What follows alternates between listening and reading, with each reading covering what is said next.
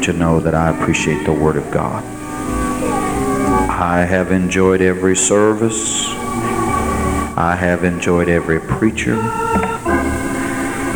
My Brother Keys preached about seeing the kingdom. I kind of think this is what feeling the kingdom is kind of like. I'm reluctant here. I was so impacted by Brother White's message. I don't know if I can get in gear or not here. Thank you again to the people responsible for this meeting. I want to say thank you to the local church, ladies and men that prepare all of the fine things that we've enjoyed. Thank you to Brother and Sister Sorrells and their family. Hospitality has been outstanding. The room, the things in the room, never been treated nicer, never been treated more cordially. They have fulfilled the scriptural admonition to be given to hospitality in every sense of the word. Thank you. And I have mixed emotions about this meeting. I have at points felt like a frog on a dissecting table in a biology class. I feel like every time they can't take out another part of me, they reach in and get something else. And they have just turned the searchlight on me. I don't know if they've got you guys or not, but they have got me in this meeting. I appreciate it. I want it. I want God to talk to me. From the book of 2 Chronicles, if you would turn to chapter 13.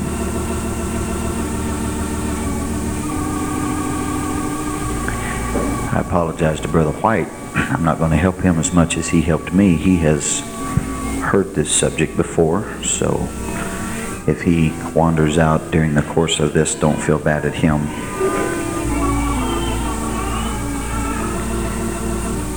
We made a little bargain here a while back. I would go preach for him 2 nights, and he would come preach for me 2 nights. That is the best bargain I have made to this date in my lifetime. It's like trading a Jaguar for a Volkswagen. And I preached this to his church. I feel strongly to preach this today. Moments like this, I have this little inner mechanism that clicks like this, and it may not make sense to you, but this is how it works in my left-sided linear brain. It says, if I only had one time to preach, what would I preach? As far as I know, this is the only chance I get. Now, I'm not inferring that I won't ever have another opportunity to preach. I'm saying this is now. This is today. And one thing the Greeks passed to the Romans that was beneficial to them, that helped found their empire, that lasted for 700 years, was the word carpe diem. You may be familiar with it. It was simply seize the moment. They had the principle that you only live once. So if you're going to live, live. Don't vegetate. Don't just exist. But seize that moment and live. And that concept helped the Romans to build the empire that impacted our world and was in existence when Christ came. No doubt accented the efforts of the Apostle Paul. He preached during one of the Pax Romanas, which only occurred twice during their 700-year history. That's empire-wide peace. Common language, common money, good roads. A lot of benefits that enhanced Christianity and probably had an impact on the world that would not have occurred had there not been that opportune moment from the Roman Empire. Through that open door, Christianity walked. History tells us, by all accounts, any way you want to measure it, within 300 years, 10% of the Roman Empire's 50 million inhabitants claimed to be a follower of Jesus. That's a staggering accomplishment, that 10%, 1 out of every 10 people of a heathenistic, polytheistic society had been impacted by the message that there was a man called Jesus. He died on a cross, and they claimed him to be their Savior.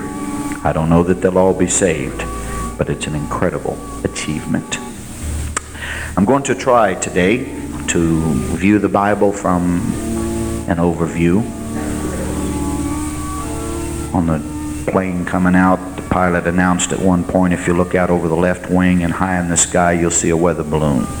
I'd never seen one, so I did. I got down on one knee and looked out one of those little tiny windows over by the galley. Sure enough, there it was, floating high in the atmosphere. And I thought, my, what a view there would be from that if I were in that balloon. And so I'm going to try to give that kind of a view today to a subject that is pertinent to all of us. And I will select for this a passage out of 2 Chronicles. Now in the 18th year of King Jeroboam began Abijah to reign over Judah. He reigned 3 years in Jerusalem. His mother's name also was Micaiah, the daughter of Uriel of Gibeah. And there was war between Abijah and Jeroboam. And Abijah set the battle in array with an army of valiant men of war, even 400,000 chosen men. Would you say 400,000? Jeroboam also set the battle in array against him with 800,000 chosen men, being mighty men of valor. Would you say 800,000?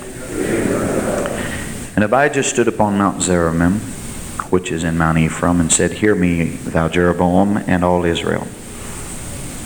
Ought ye not to know that the Lord God of Israel gave the kingdom over Israel to David forever, even to him and to his sons by a covenant of salt?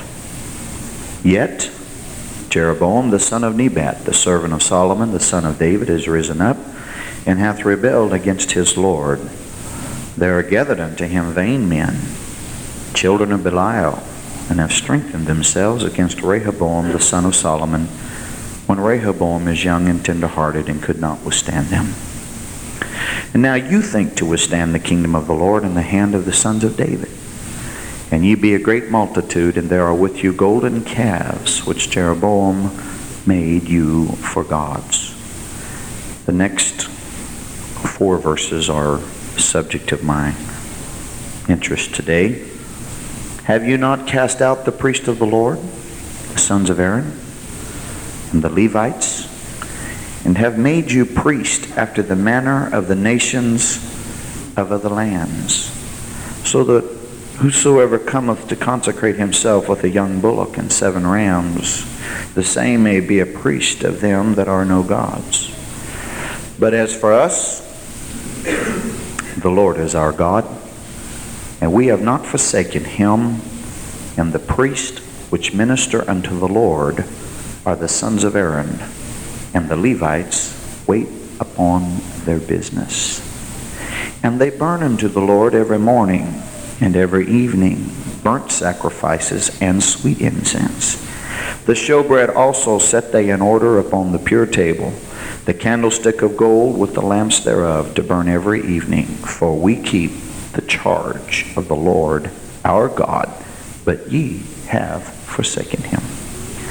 And behold, God himself is with us for our captain, and his priest with sounding trumpets, to cry alarm against you, O children of Israel. Fight ye not against the Lord God of your fathers, for you shall not prosper. Verse 17 says, Abijah and his people slew them with a great slaughter. So there fell down slain of Israel 500,000 chosen men. That is a significant battle, wouldn't you say? Under any terms in any annals of history, 500,000 men fell in battle that day. You may be seated. At times, when I've talked about this subject, I've called it your greatest danger, because I believe that what I'm going to talk about today is the greatest danger you will ever face in your spiritual walk. At other times, I've called it when a man becomes his own priest. So take your choice. Makes me no difference today. It's what I want to talk about that I'm primarily interested in. It is of real interest to me why this story that I read to you today is recorded in the book of Chronicles, but is not recorded in the book of the Kings. That caused me to do a little comparison between the two books. In literary efforts, one of the styles of writing is a compare and contrast essay style. There are others. There are narrative, descriptive, definitions. There's all kinds. But one of them is compare and contrast, when you compare two subjects. And in this case, two books. When you look at the book of the Kings, originally it was one book, it begins, First Kings, begins with the reign of Solomon and David, and Solomon being anointed as king. And probably the greatest and most outstanding achievement of the book of the Kings is the building of the temple, the finest building in the world of that day. 7 years in building, 200,000 men laboring to accomplish that feat. Solomon eventually falls, and the second half of the book of First Kings, anyway, is the grim dismemberment of his nation that he had accumulated there. And it's a very sad reading. And when you add to that the book of Second Kings, you find that, as I mentioned the other night, none of the northern kings followed the Lord. They all worshiped the golden calves, and it was a tragic period in their history. It was an endless cycle of intrigue and bloody revolt, and just one king putting down another, and includes the story of Sennacherib coming, and contemporary accounts tell us that he marched in there and got right to the walls of Judah itself and took 46 cities and carried away some 200,000, 150 people. And he dismissed Hezekiah as nothing more than a bird in a cage. And so we come to the end of the northern kingdom, and the southern kingdom, as I mentioned the other night, continues on for another 135 years. I need to tell you this to get my point across today, so I'm not just rambling. If you'll give me just a moment to give you the background.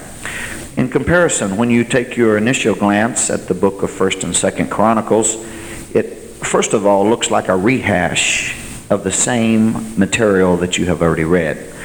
And if you're careful and you analyze it, you will immediately note that it eliminates some of the most human elements of the Kings.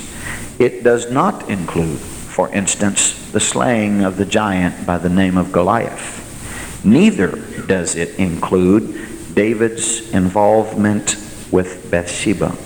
Those stories are not included in the writings of the man that wrote the book of 1st and 2nd Chronicles. That's why most of us enjoy reading 1st and 2nd Kings more than we enjoy reading 1st and 2nd Chronicles. We are usually more interested in personalities than we are in institutions and genealogies. And so we like Kings better generally. When you look at the book of the Chronicles, there are two things that stand out to me. First of all, Chronicles is dealing more with the lasting institutions rather than the ups and the downs of an individual.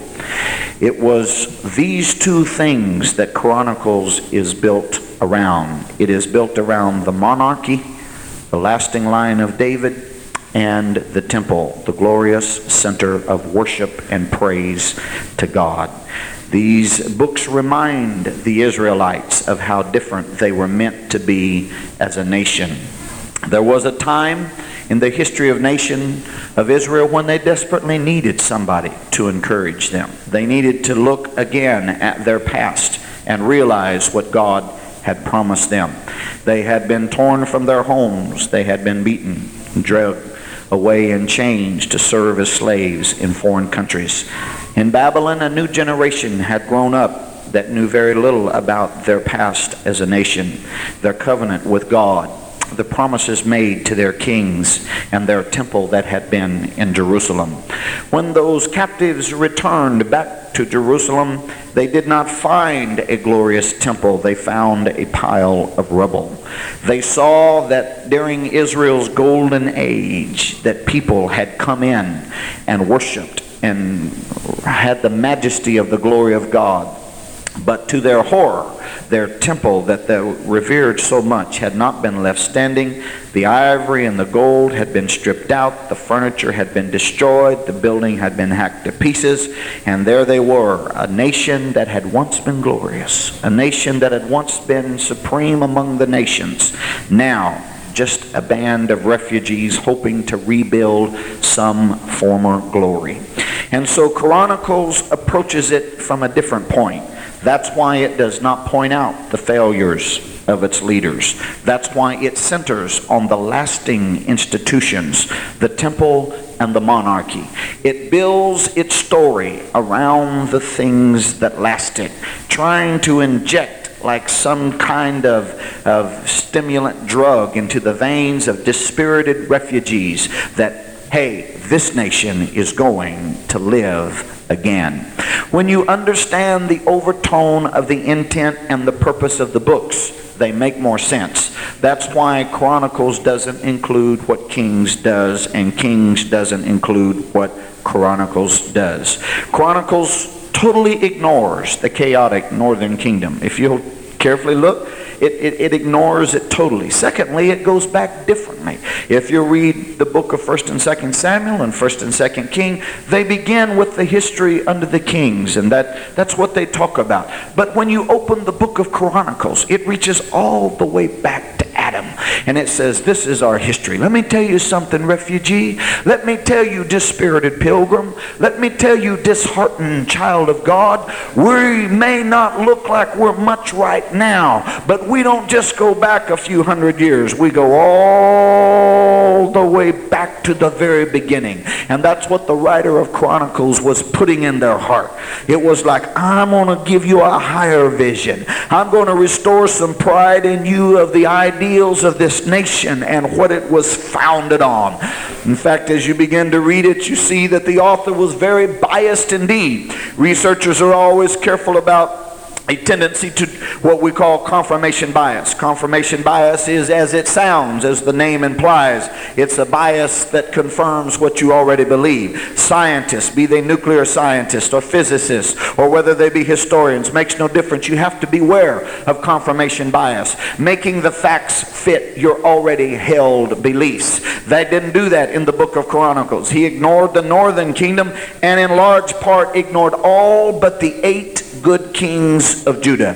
2/3 of the book of 2nd Chronicles is devoted to the reign of these 8 men. It was like when they found something that was good. We could take a lesson from this. When they found something that was good, when they found something that was right, when they found something that was notable, when they found something that was blessed of God, when they found something that bore the imprint and the fingerprint of God, he said, I'm going to write about this. I'm going to tell about this. I'm going to avoid the sordid details that they're familiar with. The books of Kings have been around for years. Everybody knows the downfalls of our heroes. Everybody knows the sordid, ugly details of David's affair with Bathsheba. I won't waste my time writing about that. I'm going to write about a glorious future. I'm going to write about men that walked with God. I'm going to write about reformers and kings that were righteous before their God. And so 2/3 of his book is written to the reign of good kings.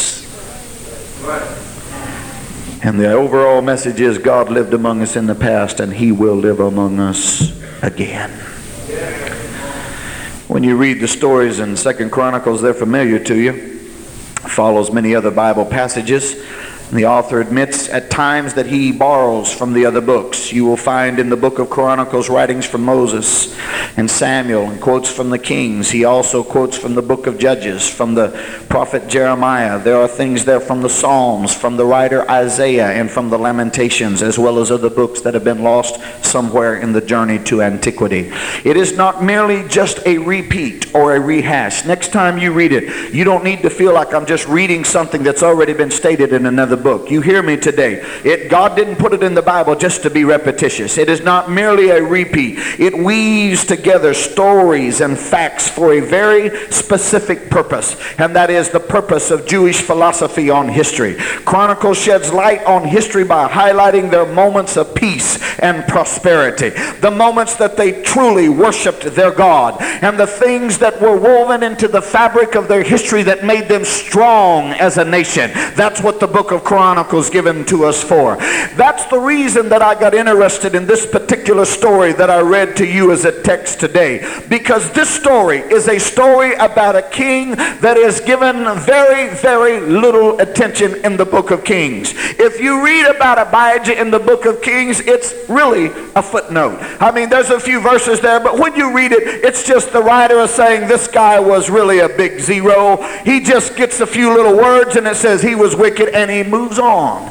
But the writer of Chronicles, having the perspective that I'm giving you today, realizing that the nation needed to be built on noble ideas and principles, writing from retrospect, looking back on the outcome of various times, selects this day that must have been a notable day. 500,000 men don't die and it not affect the nation. Do you understand? There were probably 500,000 widows and probably 1.5 million lonely, hungry children somewhere because their dad did not come home from war. He did not come back in victory. He died on the battlefield somewhere. And the Kings eliminates it and does not even mention it. But the chronicler said, something's here. Wait a minute. I see something in this story that is worth future generations looking back on. I see something in this story that down through the ages we need to remember what happened on the battlefield this day. What were the components of battle? What were the strokes on the canvas that make this so glorious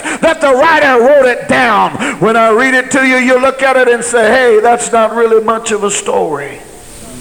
But I believe incumbent in this story is a little nugget of truth that has relevance to us today. As a matter of fact, I find in it a principle that I think is so powerful that it will help you live for God in your darkest, weakest moments. Now, you don't have to have a lot of military acumen to figure out that 400,000 men against 800,000 men is not very good odds. Okay? I'm not a brilliant military strategist. I've read some of the other stuff like you have. I was interested, so I read. I read about Alexander the Great, his great conquest, 3 major battles, each of them pivoted on the opening of an entire area.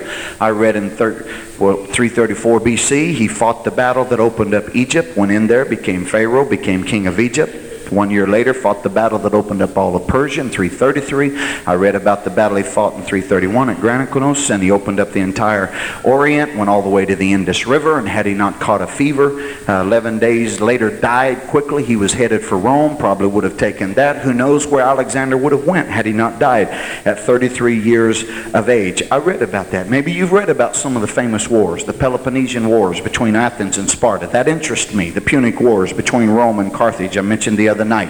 The Norman Conquest, 1066, the Battle of Hastings that brought the influence of the French aristocracy to England, and various wars that ultimately consummated in the 100 Years' War. That kind of stuff interests me.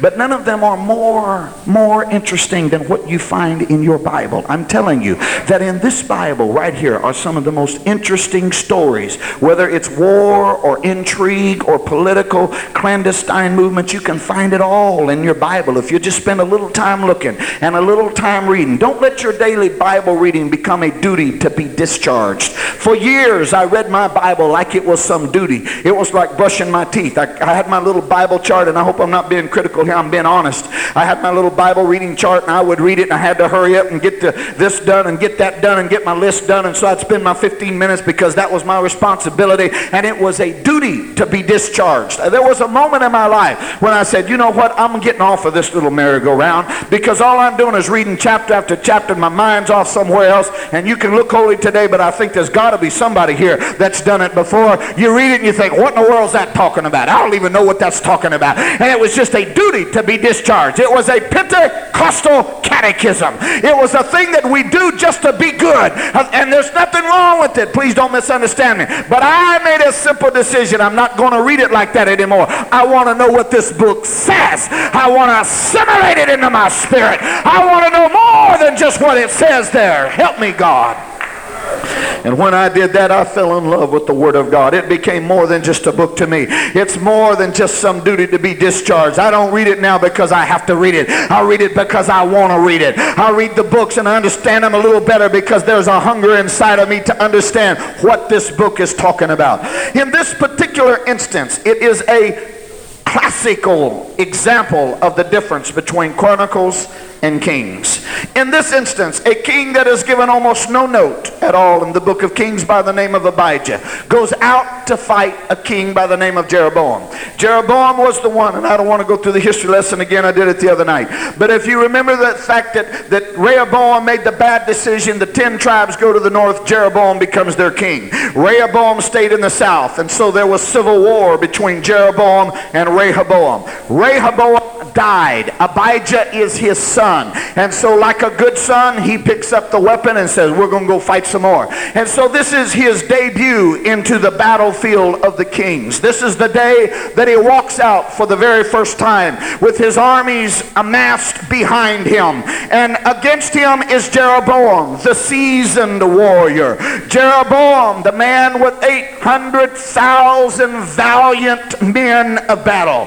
The Bible does let us know that with Abijah were 400,000 men, chosen men, good men. They were men that were willing to fight, but nobody can excuse the discrepancy in the numbers. Let me tell you, it doesn't matter whether you want to project it up or project it down. When you've got twice as many as the other guy, it's a rough go. If one man's fighting 2, it's hard. If 5 men are fighting 10, it's hard. If 100 men are fighting 200, it's hard. That simplistic equation is what was occurring here. Abijah looked at 400,000 men, and it might have looked like a lot of men till they got to the battlefront, and there were 800,000 men opposing him.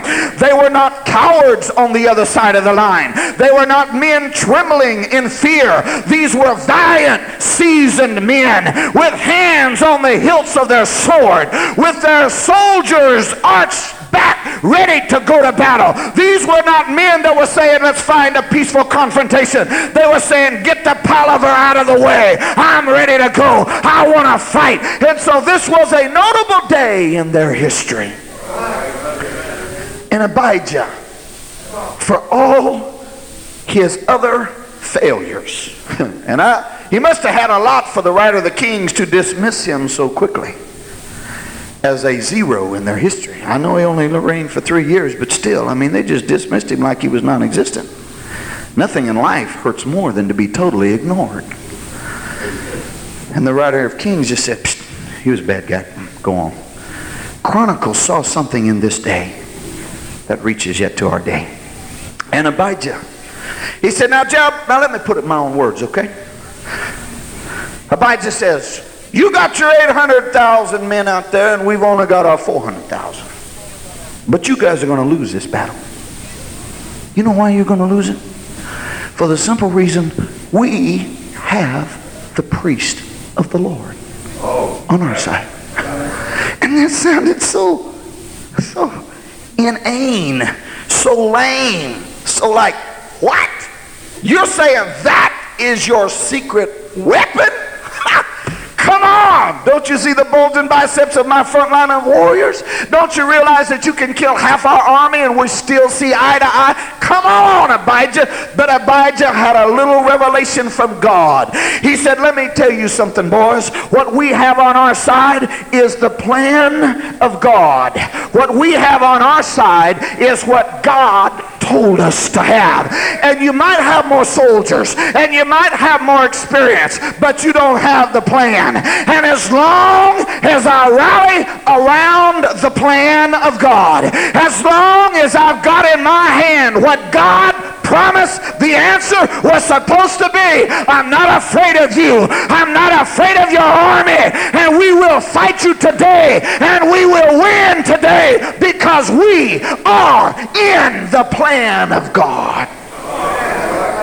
He said, now, all them boys you got over there on your side said they can buy their way in to the priesthood. If his daddy's got enough lambs to spare, all he's got to do is take a few goats, rams, and he can buy his way in to the priesthood. And he said, adding insult to injury, he said, by the way, they're priests of gods that are no gods. Little spitting on their gods to boot.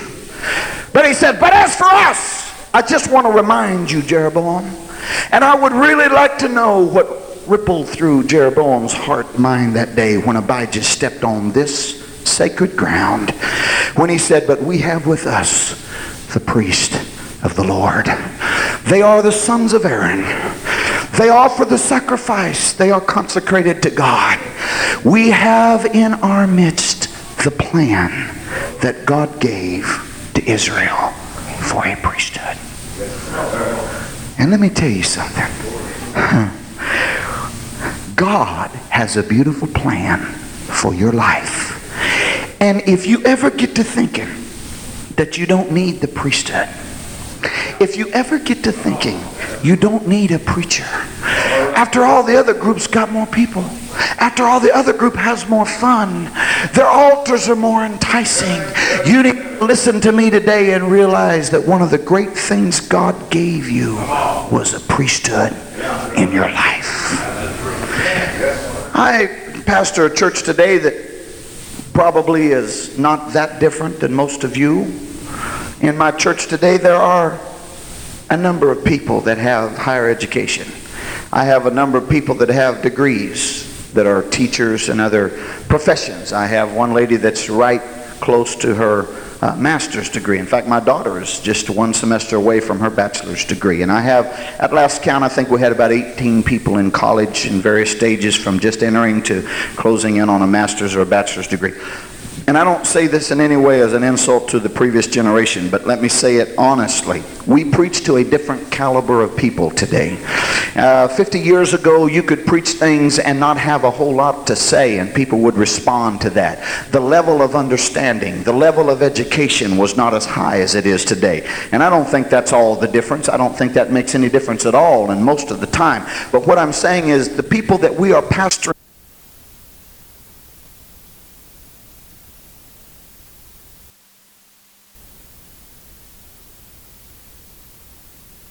exception to the rule. Every person in this building probably has the skill to pick up the Bible and read it for themselves. The inherent danger in that, listen to me now, the inherent danger to that is this, that you can get so knowledgeable and you can get so skilled and you can get so intelligent that if you're not careful, you don't need what the preacher has to say. After all, you can read it for yourself. After all, anybody could read the Bible and have a little personal devotion, and I can see what the Bible has to say. Now, this might not mean much to you, but to me, some of the most feared words I have come to hear in my lifetime is when you see a saint begin to slip. You see them begin to drift. There's a noted lack of fervency in them that was once existent, and now they're slowly cooling off. And after a while, you know things aren't the way they used to be. And they come to you with the words, you know, Pastor, I've been praying. And that always makes a little signal go up in my spirit. And they say, you know, we feel like maybe we need to change churches. Or we feel like maybe we need to go here. Or we need to do that. And they begin to walk into an area where they become their own priest. And some of you may misunderstand me today, but I'll take that chance. I'm not advocating dictatorships. I'm not advocating running every facet of people's lives. But I am telling you there is a plan in your life for a man of God. And the greatest danger that my generation faces today, in my opinion, is that we are learning how to become our own priest. We are learning how to walk into the areas that once was reserved for men of God and their judgment and their ideas. And we needed their oversight and we needed their understanding. And today we have people that know how to pray and fast and get it for themselves. And they now tell the pastor what they're going to do, instead of seeking his godly counsel and his advice. As I look at our generation, and our generation will be termed with some sin, just like every other generation is termed with some besetting sin. When you look at the ages in the Bible, this is a Bible principle. Jesus looked at the church of Ephesus and he said, let me tell you about you. You have left your first love. He characterized their one major fault. He looked at Pergamos. He said, you have the doctrine of Balaam. He looked at Thyatira. He said, you have suffered Jezebel to teach. He looked at Sardis and said, I have not found your works perfect before God. He looked at Laodicea and said, you are lukewarm. Each and every instance of those churches, God characterized their major failing.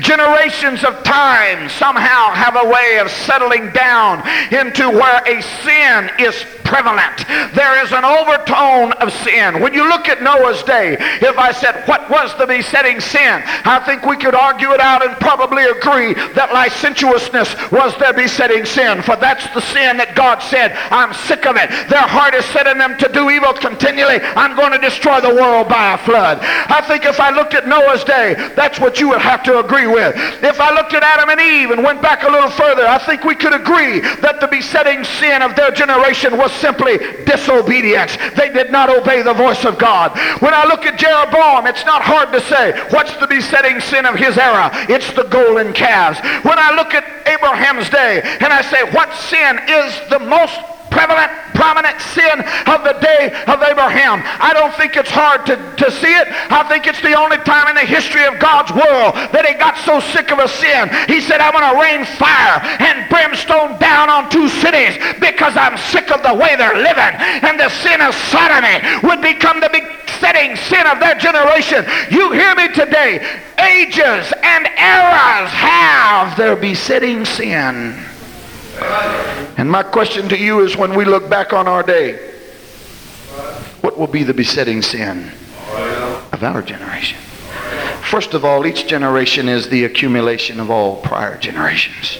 That's why we see in our midst today the rise of homosexuality, the worship of gold in ways that we've never seen it before. Let me tell you something. When I was a boy in high school, if you wore an earring and you were a boy, they'd rip it out of your ear. Man, where I went to school, old boy decided to grow his hair long one time. It was the Surfers against the, I don't remember what the other ones were. Maybe they were Cowboys. I don't know. But this old boy had long hair one day. And I was coming in from gym class one day, and I couldn't get in the gym. It was jammed up, big hall. There was probably 200 guys in there, and it was all arms and legs and yelling and screaming. I said, what are they doing? They said, they're giving a surfer a haircut. I said, what? One old boy got his pocket knife out, and they said, we're going to give you a haircut, buddy. He was wearing his hair down to his shoulders back when that was popular, combing it real pretty and probably, mixing those egg tonics and putting it in there so it'd be nice and pretty. Those boys grabbed him, put him down on the floor, took a pocket knife, and gave him a haircut. When he got up, all he had was big splotches all over his head. It was not acceptable when I went to high school for a boy to wear an earring. We see a prevalence of it today. The rise of gold, the rise of homosexuality, the rise of licentiousness, the rise of disobedience, because we are the aggregate of all previous generations to this time. But we will also have our besetting sin, and I'm not in any way arrogant enough to say I'm the only one that can test the wind and tell you what it is. This is simply my observation, that in pastoring, in watching people backslide, in trying to put families back together, in trying to provide spiritual counsel and help, the people that I cannot help are the people that become their own priest, are the people that know how to pray it through for themselves. They have the answer before they ever get to my office. They know what the answer is. They don't want my advice, and if I give it, they're not going to take it. They know what they need. You hear me today? It's the greatest danger you face when you don't need a preacher apostasy. God designed this thing that you've got to have a preacher, not just any preacher, but a God-called preacher.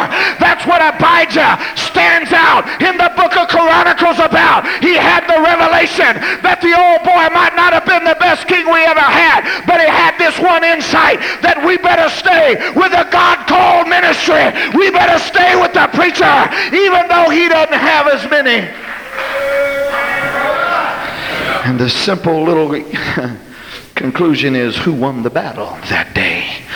Abijah won the battle because he appealed to the plan of God.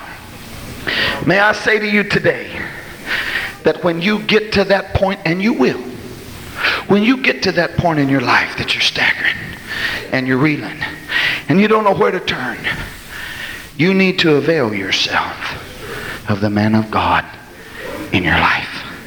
I can't tell you how deep this runs in me, because God will honor his words. You don't believe that?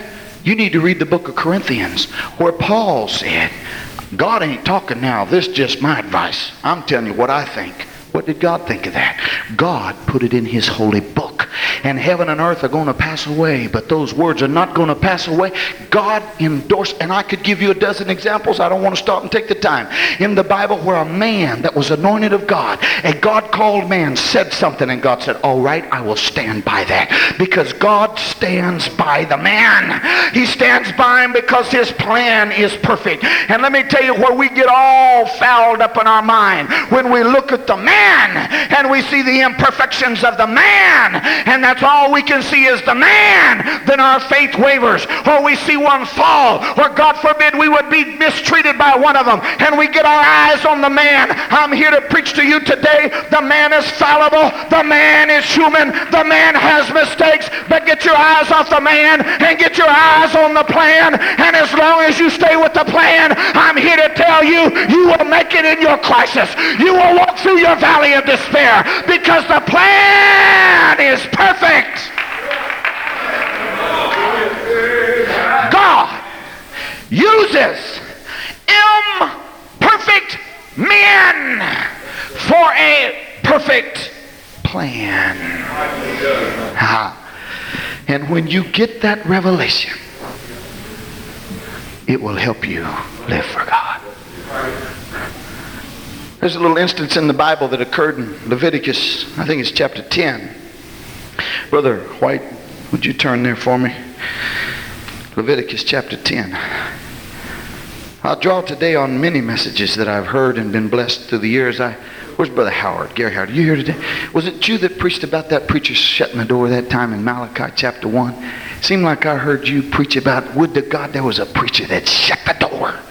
You better hope to God somebody in your life will shut the door. You better hope you've got a preacher that'll tell you to get a haircut when you need it. You better hope you've got a preacher that'll tell you not to go places when you don't need to go there. There better be something inside you that says this is God's plan. I may not always understand, and if I get hung up on the infallible marks of a man, and I get to looking at the fallibility of a man instead of the infallibility of the plan, I'll get hung up somewhere. But this little incident in Bible history touched me when I read this. One time, well, let me read first. Leviticus chapter 10 verse 1 is the story of Nadab and Abihu offering strange fire unto God. Now don't feel bad at these boys. If you do, you need to read chapter 9. There was a great display of fire. I mean, fire was the going thing, okay? Fire was cool, man. God showed them how to use it in chapter 9. I don't think their motive was necessarily bad. They just said, man, look at that awesome display of fire. Let's try a little of this. But what happened in verse 1? Verse 1 and 2.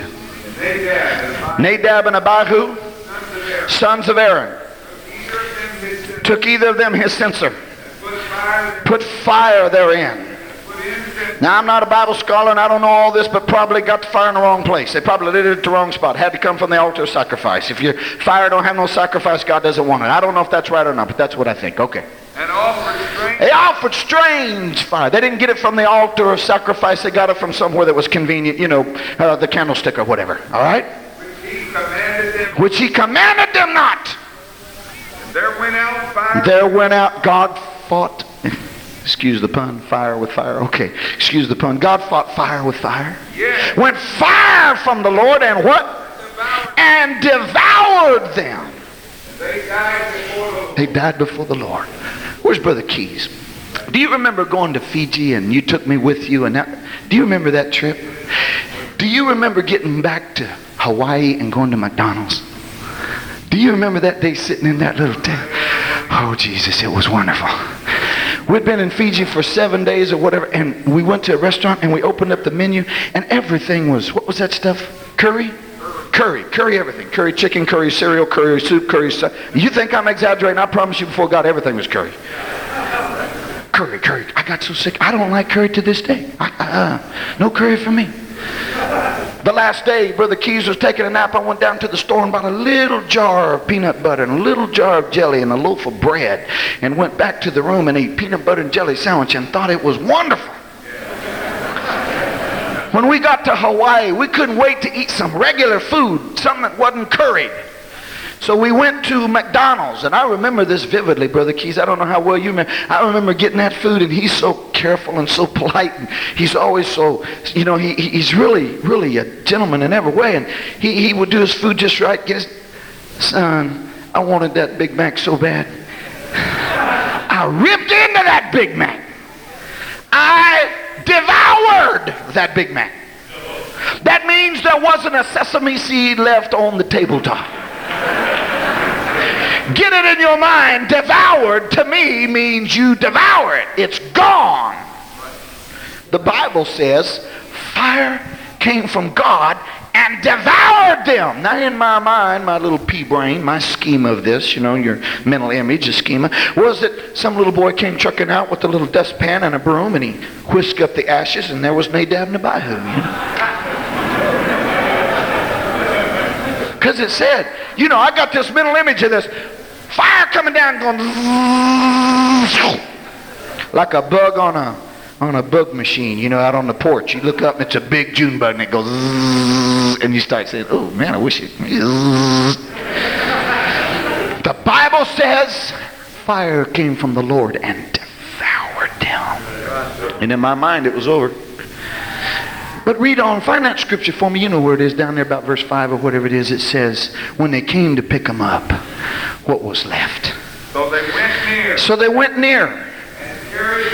And carried them in their coats out of the camp. When I read that, I thought, it is incredible, the accuracy of God's fire. God reached in and devoured the man and left the coat intact. You know why he did that? Because that garment was the priestly garment. And he said, somebody else is going to be wearing this garment tomorrow. We're not going to mess with the plan. We're just going to deal with the man. And when you get that revelation, when you give it back to God and say, God, the man may not be perfect, but the plan is perfect.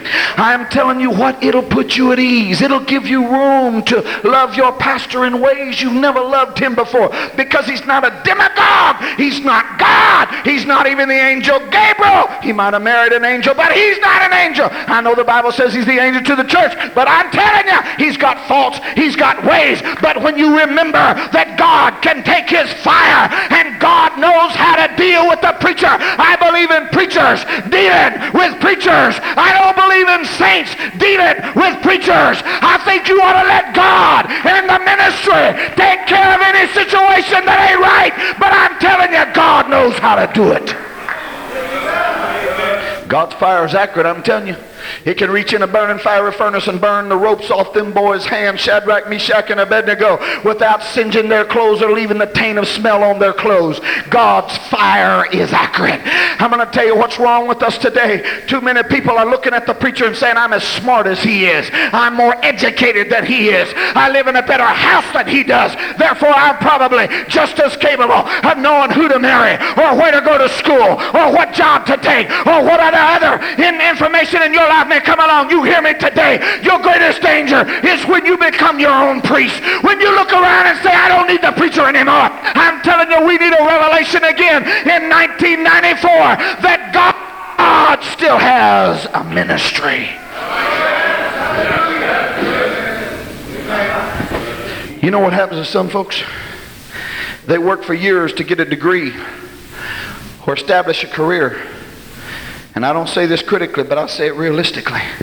Their career becomes their pillar of fire and their cloud by day. Don't feel bad at me. But for a plastic name badge and 15 cents an hour and raise, you're willing to move 500 miles across town or across the country to another job. Your pillar of fire and your cloud by day is your occupation. Could I submit to you today that it was never intended to be that way? Could I submit to you today that the church should be the center of your life? And that cloud by day and that pillar by night ought to be the spiritual moving of a person that follows their pastor and their congregation. You hear me? You'll do better to stay where you're at. God knew what he was doing when he saved you. He brought you into that family. He caused you to be born in that family. I'm strong on staying and helping your pastor. I'm strong on staying there and saying, thank you for the opportunity, sir, but I believe I'll stay here. I've known people, and I won't take time to digress to tell you their story, but I know people in my lifetime who made the decision to stay with their church because their children were involved and they loved their pastor and they didn't want to rip up their spiritual roots and try to transplant them somewhere else, and God invariably blessed them. God sanctioned their life, and God gave them promotion, and God raised them up because they waited on God and said, I will not follow this cloud of the job, but I will listen to a man of God. The greatest instance of that in my life has been my father-in-law. He had in 1 year 37 opportunities to transfer. 37. All of them up, all of them increase in pay, all of them good. All of them with the state of California, all of them premier positions. He got saved in Bakersfield under Brother I.H. Terry. Brother Frost took the church, and every time a job opening came up, he smiled, thanked them profusely, sometimes would even go and look at it to make them feel good, make them feel like he wasn't discounting their confidence in him. But in his mind, he said, I will not leave my church, and I will not leave my pastor. This is more important to me than my job. This is more, because I can lose my job. The economy may go belly up. We may vote in a governor that somehow cuts out the budget, and my job may not be there. But I've got to save my kids. And today, one of his sons is a preacher, and both of them are licensed, and his daughter is married to me, and they have a family in the church today.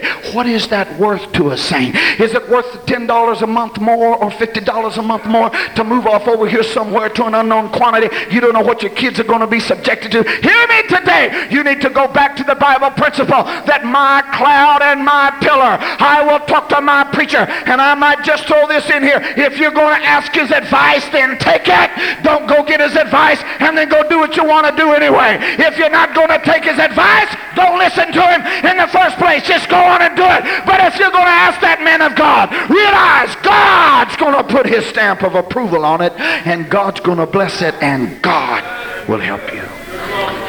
Had a man move to our town, and we don't have that very often because we're not a large, complex, small city, but this man was a preacher's son-in-law, married to a preacher's daughter, and the preacher left the church, and the family was left there, and it was a situation where they felt like they needed to go because of the father being the pastor. And so they called me, the friend of the man that took the church. Both of them are my friends. They called me, and I said, yeah, they can come.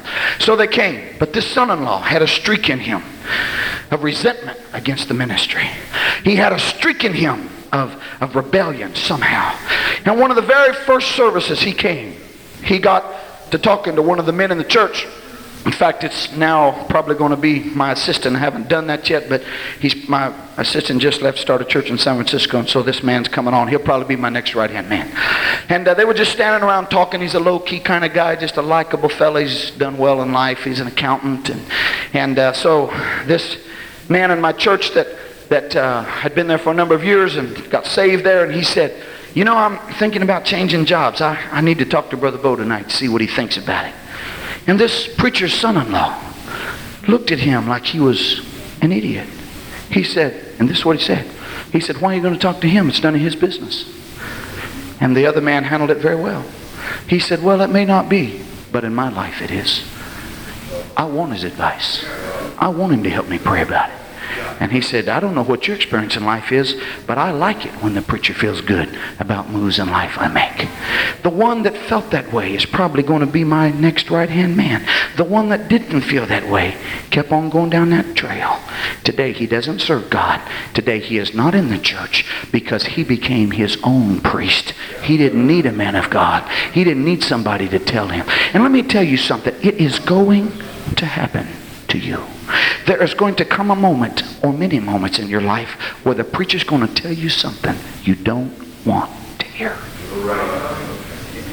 How many people in here are young people not married? Would you raise your hand? Oh, those are trying days. What if you fall in love with somebody and the preacher says, I'm telling you, they're not for you? Have 5 little litmus tests they have to pass before they can get married in our church. It's kind of dumb, but it's the best I can do. Had to have something. I kept getting pummeled with questions, and so I had to, self-defense. So finally, some defensive mechanism will operate inside you. And so I came up with 5 little principles. One is God. Does this marriage please God? I mean, obviously, if you're marrying a sinner, it's out. We stop there. We don't go any further. So, first of all, it has to clear God. Second of all, and you may disagree with this, but it's okay, it has to agree with my feelings as pastor. Does the pastor feel good about this marriage? If he doesn't, it's out. At any of these 5 points, it's out. Thirdly, do the parents agree to this? And some of you would say, well, I don't go. Well, that's okay with me. This is my church. Okay, this is the way we do it. The parents have to agree. I've never lost by waiting long enough for the parents to finally agree. Okay? So that's the third point. The fourth point was culturally. Is there any clash in culture here that's really going to sever marriages or families or whatever? And you may not agree with that, but that's okay. That's the way we work. And the last one is their Christian testimony. Is marrying this person going to do anything to your Christian testimony that is not right? Because I'm going to tell you something. Ultimately, your highest responsibility in God is to be a witness to the living testimony that you are. And if you do anything that tears that testimony down, that ought to be something that you look long and hard at. But if you can get through those 5 hoops, then it's free sailing and you can get married in our church. But I'm just telling you, there is going to come a time in your life that your preacher's going to tell you no about something. And it's my deep-held conviction that the acid test, you ever heard this, Brother Morton? The acid test of spirituality is correction. It ain't how much you give in the offering, although that's wonderful. Thank God for it. Keep doing it. It ain't how fast you run the aisles or how you shout. But the acid test of how spiritual you really are is what do you do when you are corrected. That's right. I got a little Mexican guy in my church. You would love him. His name is Laro. Laro was it's a bad word, but it's the truth. He was a wetback. That's the proper term in Madeira for people that came across the border illegally, and he sure enough did. It was a close escape. He was crossing the border one night. It was foggy, and the Border Patrol reached out and grabbed him by the sleeve. He was 16 years old. He thought, I can outrun this gringo. Ha! And he did. And so, 7 years later, he's in my church. But this was the story. He was in Oregon, and he was headed back from Mexico. This is a beautiful story. He was headed back from Mexico, and there were 2 vans. And he was getting on a van, and finally they said, we're full. You ride in that other van. He said, that one? He said, I don't want to ride over there. I don't know those guys. They said, ride over there anyway. It's too full in here. So, okay. So the other van went back to Mexico. His van broke down in Madeira. Broke down. They was all mad. They was all wanting to go home to Mexico and spend all the big bucks they made picking peaches and walnuts and all that stuff, you know. And so they're sitting around drinking beer and just acting crazy. It's Friday night, then Saturday night, Sunday afternoon rolls around. Finally, they get the van fixed, and he's leaving Monday morning to go back to Oaxaca. That's where he lived. It's not spelled like it sounds, believe me. Oaxaca. And a lady in the church sees these wetbacks drinking. She goes over to him and says, why don't you come to church tonight? And they all look at her and say, why not? Lotto was in that group. He came that night. The next morning, He is going back to Mexico. You talk about how close your brush with salvation can come sometimes. He was on a van that happened to break down in our town, and he was going to leave the next morning, and he came and sat on the back row. I asked him the other day, I thought surely some evangelist was preaching I said, a lot of who was preaching when you got saved? I thought, man, probably Brother Copeland, you know how he is. He can pray him through by the droves. And he said, you were preaching, Brother Bull, the night I got the Holy Ghost. And I felt pretty good about that till I realized he didn't understand English. He didn't understand anything I said. He came that night and got the Holy Ghost. Now he does my Spanish work. But let me tell you his sterling quality, his outstanding quality to this point in his spiritual journey is every time I've ever had to say anything, it's only been about 3 times in 7 years, but every time I've had to say something to him, he looked at me and said, please tell me when I'm wrong, Pastor. I want to be saved. And he doesn't pout, and he doesn't sulk, and he doesn't sit on the pew and act like nothing's going on. Yeah. To me, he is a spiritual man. The acid test of spirituality is correction. Can a man of God come to your life and be a priest unto you and tell you what sacrifice is acceptable and unacceptable? Is there anybody in your life that can say that ram does not meet the qualification of God? Take it back and bring me another one. Ages are characterized, even in the secular world. We could talk about the Renaissance. I could talk about the Reformation. I could talk about other time periods in history where people went through ages and they're characterized.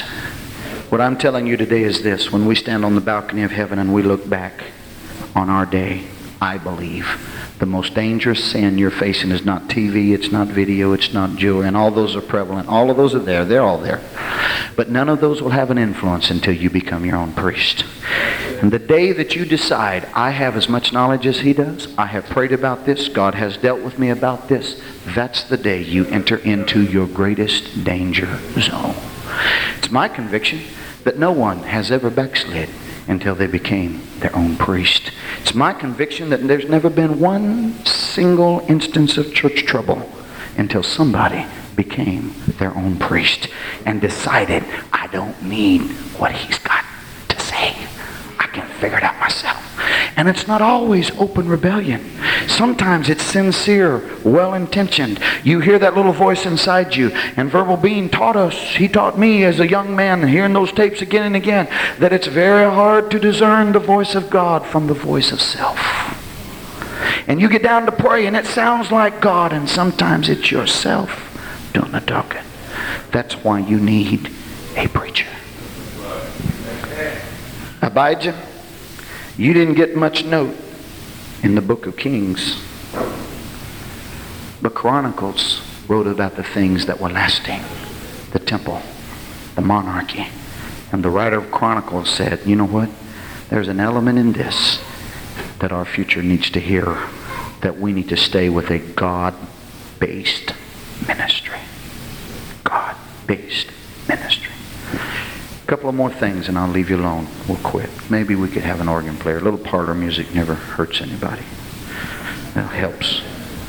At home I say funeral music, but that's not polite, so parlor music. My brother-in-law went to start a church in Canada years ago. He was knocking on doors one day. He knocked on a door of an obvious immigrant family, and the fellow was from Romania. My brother-in-law said, I'd like to invite you to my church. And the man said, I'm not coming to your church. He said, why? He said, because I already tried all the churches in this town and they don't believe the truth. He had a strong accent. My brother-in-law just kept persisting. Home missionary, you got to do something. So didn't have any people in his church, and so he just stayed with it. He said, well, what is it that you don't like? He said, nobody in this town baptized in Jesus' name.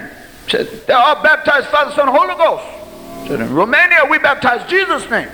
My brother-in-law said, well, we baptize in Jesus' name. He kind of looked at him like, yeah, sure. But he said, well, in Romania, we believe in Holy Ghost, talking tongues. He said, these churches, they don't believe in that. My brother-in-law said, well, we believe that. You have to have the Holy Ghost speaking to him. He said, well, in Romania, we dress holy. I go to these churches, they watch the TV. He said, the women, they cut their hair, they wear the stuff on their face. He said, nah, I'm not coming to your church. He said, my brother said, that's the way we believe. The little Romanian couldn't believe it. He thought, you mean after all this time, I'm finally going to find a church that believes it the way we did in Romania? Apostolic. He came. It was a love affair from the very beginning. That family had been in Canada for about 4 years with no place to go. They would not go to an Assembly of God church. They would not go to a charismatic church. They said, we're not doing it. We're not raising our kids in that environment. We'll just wait until God does something. And my brother-in-law knocked on his door, and they got in the church, and it was a beautiful association. This little fella came to my brother-in-law one day, and he said, Brother Lazenby, I want to go on a fast. I want to go on a long fast. 40 days. My brother-in-law thought, man, 40 days is a long time. The guy was about 5'3" or 4", weighed about 110 pounds before he started the fast. But my brother-in-law thought, well, if God's in it, I can't tell him no. And so he said, okay, just be careful. Drink fluids and water or whatever. So the man went for 40 days. Just water. No fluids. When he got through, he looked like he'd come out of a concentration camp. He was emaciated. He was skeletal. Looked like a cadaver. The night he was going to end the fast, he came to church that night. He said to my brother-in-law, he said, Brother Lazenby, he said, can I pray for you? Now, you'll have to pardon the humanity of my brother-in-law, because I share that. I've had people go on fast and backslide. I've had people go on fast and get so spiritual, they go wacko. They spin out of control, okay? So it was such an unusual request. He caught him off guard, and the man said, can I pray for you? And my brother-in-law said, well, sure. He said, can we go to the basement and I pray for you? And I had a little resurgence of concern, but he said, sure. I got down in the basement. My brother-in-law's a big fella. This little guy puts this little skinny, frail arm upon the shoulder of his pastor.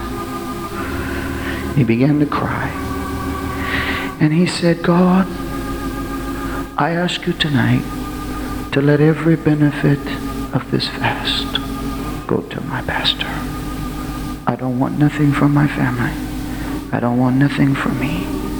I want our church to grow. I want my pastor to be best preacher.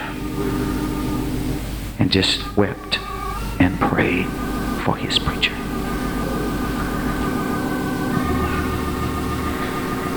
I think it's ironic that when we get to that long line in front of the great white throne judgment, the last human voice you will ever hear will be the voice of your pastor. Because whether any of us like it or want to dodge the responsibility, the Bible says we will give an account. Obey them that have the rule over you, for they watch for your soul, as they that must give an account. And you're going to be in that line, and Jesus is going to be there. On one side will be the glory of heaven, on the other side, the terror of hell. And I ask you today, hear me please, when you're standing in that line and it's all on the line right then, what do you want your pastor to say? Do you want him to say, Lord, please don't make me talk about this. I don't want to talk about that they didn't pay their tithes. I don't want to talk about that they were intermittent in their church attendance. Please, God, don't make me do it. But God's going to make him do it. And if you, hear me today, now listen, if you walk through that pearly gate and go through to the glory and splendor of heaven, the last human voice you'll ever hear will be the voice of your pastor saying they were faithful. They were good tithe payers. Every work night they were there. If I called a prayer meeting, they were there. And if you hear that admonition, depart from me, you workers of iniquity, it's a sad thing, but I'm convinced the last human voice you'll ever hear will be the sad tones of a pastor saying, God, I did my best. I tried. I sought God. I tried to get him to change. I just couldn't get him to do it. What do you want your pastor to say about you when you stand before God? And the last thing I want to tell you is something that has to be judged. It's not a Bible concept. It's one of those things that Corinthians says, let others judge. I was preaching a revival in Oakdale, California back in the late 70s. Jimmy Prather was the pastor, small church. The church would not have been even as big as the platform. Real small church. We had 70 and 80 people crammed in there as wall-to-wall people. I preached 2 or 3 weeks. I don't remember now. 3, I think. And every night, the house was jammed, and in the very back there was a chair placed. And a lady would come and sit in that chair. Folding chair. People everywhere. This woman had cut hair, dyed, jewelry. Obviously not a member of the church. Obviously not a new convert. Because each night she sat back with her arms folded like that and just sat there. I asked the pastor who she was after a service or 2, and he said she's a backslider. And I made it one of my personal goals to preach well enough to entice that woman to pray through. I just set that as one of my goals. It became an intense battle of spirits. Every night I preached harder and reached harder. I remember the concluding night of that revival, and I will never forget it to my dying day. She was sitting back there with her arms folded as usual, and I preached and preached and preached and preached. When I got through preaching and made the altar call, there were no heads showing in the audience. Everybody was either in the altar or down between the pews. I'm telling you, God's conviction was there. I have never preached that hard in my life, except that woman sitting back there. I was so broken. I felt like such a disappointment. I remember turning and just falling on my knees and praying. And I said to God, why won't that woman come? This is what you have to judge. I feel God spoke to me. It's only 1 or 2 times I ever felt God really spoke to me in my life. I felt like God spoke to me that night. And I was down praying. This is what I think God said. You judge it. God said, that woman would be in hell tonight if it were not for Jimmy Prather. It was like cold water went down my spine. I raised up off the floor and looked across the platform at Jimmy Prather. He was on his face, curled up in a little ball, sobbing, crying, travailing, interceding. And I just sat there stunned, realizing the value of that preacher to that woman. If it wasn't for him, she would have already been winged into eternity. That's my opinion. I ask you right now, where would some of you be if it wasn't for a preacher? Don't ever lift your tongue to him. Don't ever insinuate negative characteristics. Don't make fun of him in any way at all. Abijah had enough sense to know, if I'll just stay with the plan, victory is mine. And God forbid that there should ever be a schism in the church.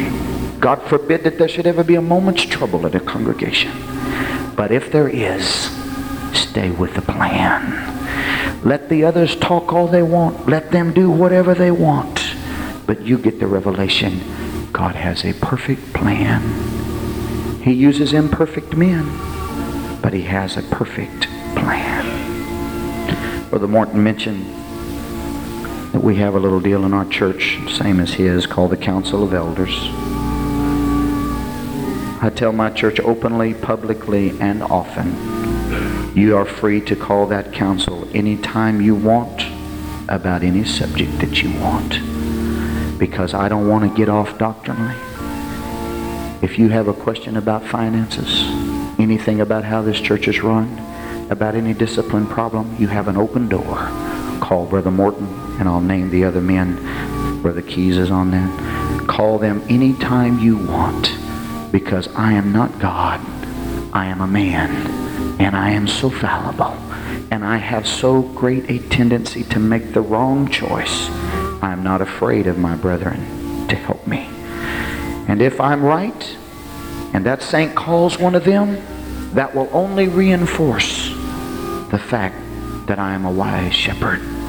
And if I am wrong, I want them to help me pastor effectively.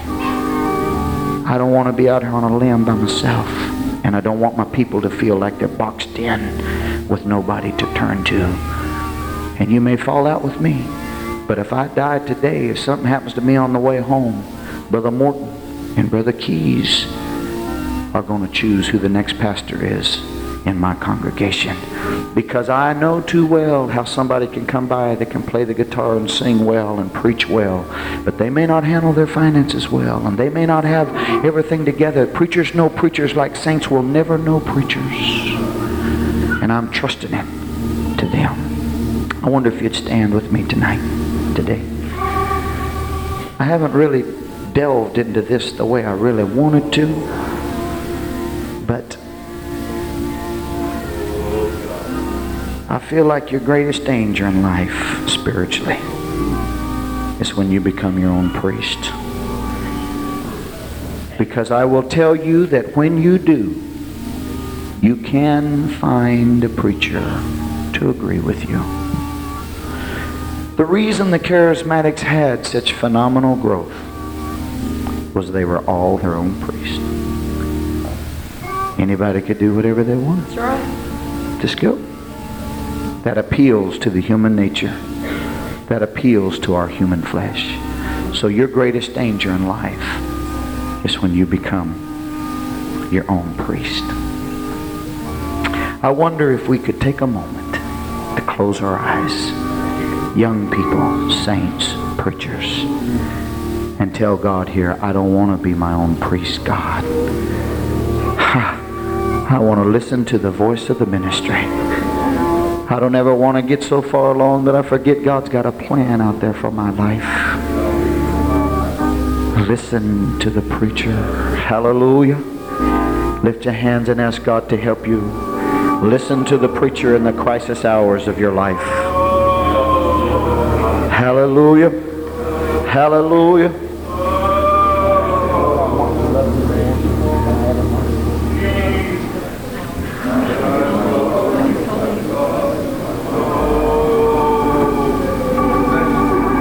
Then sings my soul, my Savior God, to thee. How great thou art, how great thou art. Then sings my soul, my Savior God, to thee. How great thou art, how great thou art. Then sings my soul, my Savior God, to thee. How great thou art, how great thou art. Then sings my soul, my Savior God, to thee. Close your eyes and sing it. How great thou art, how great thou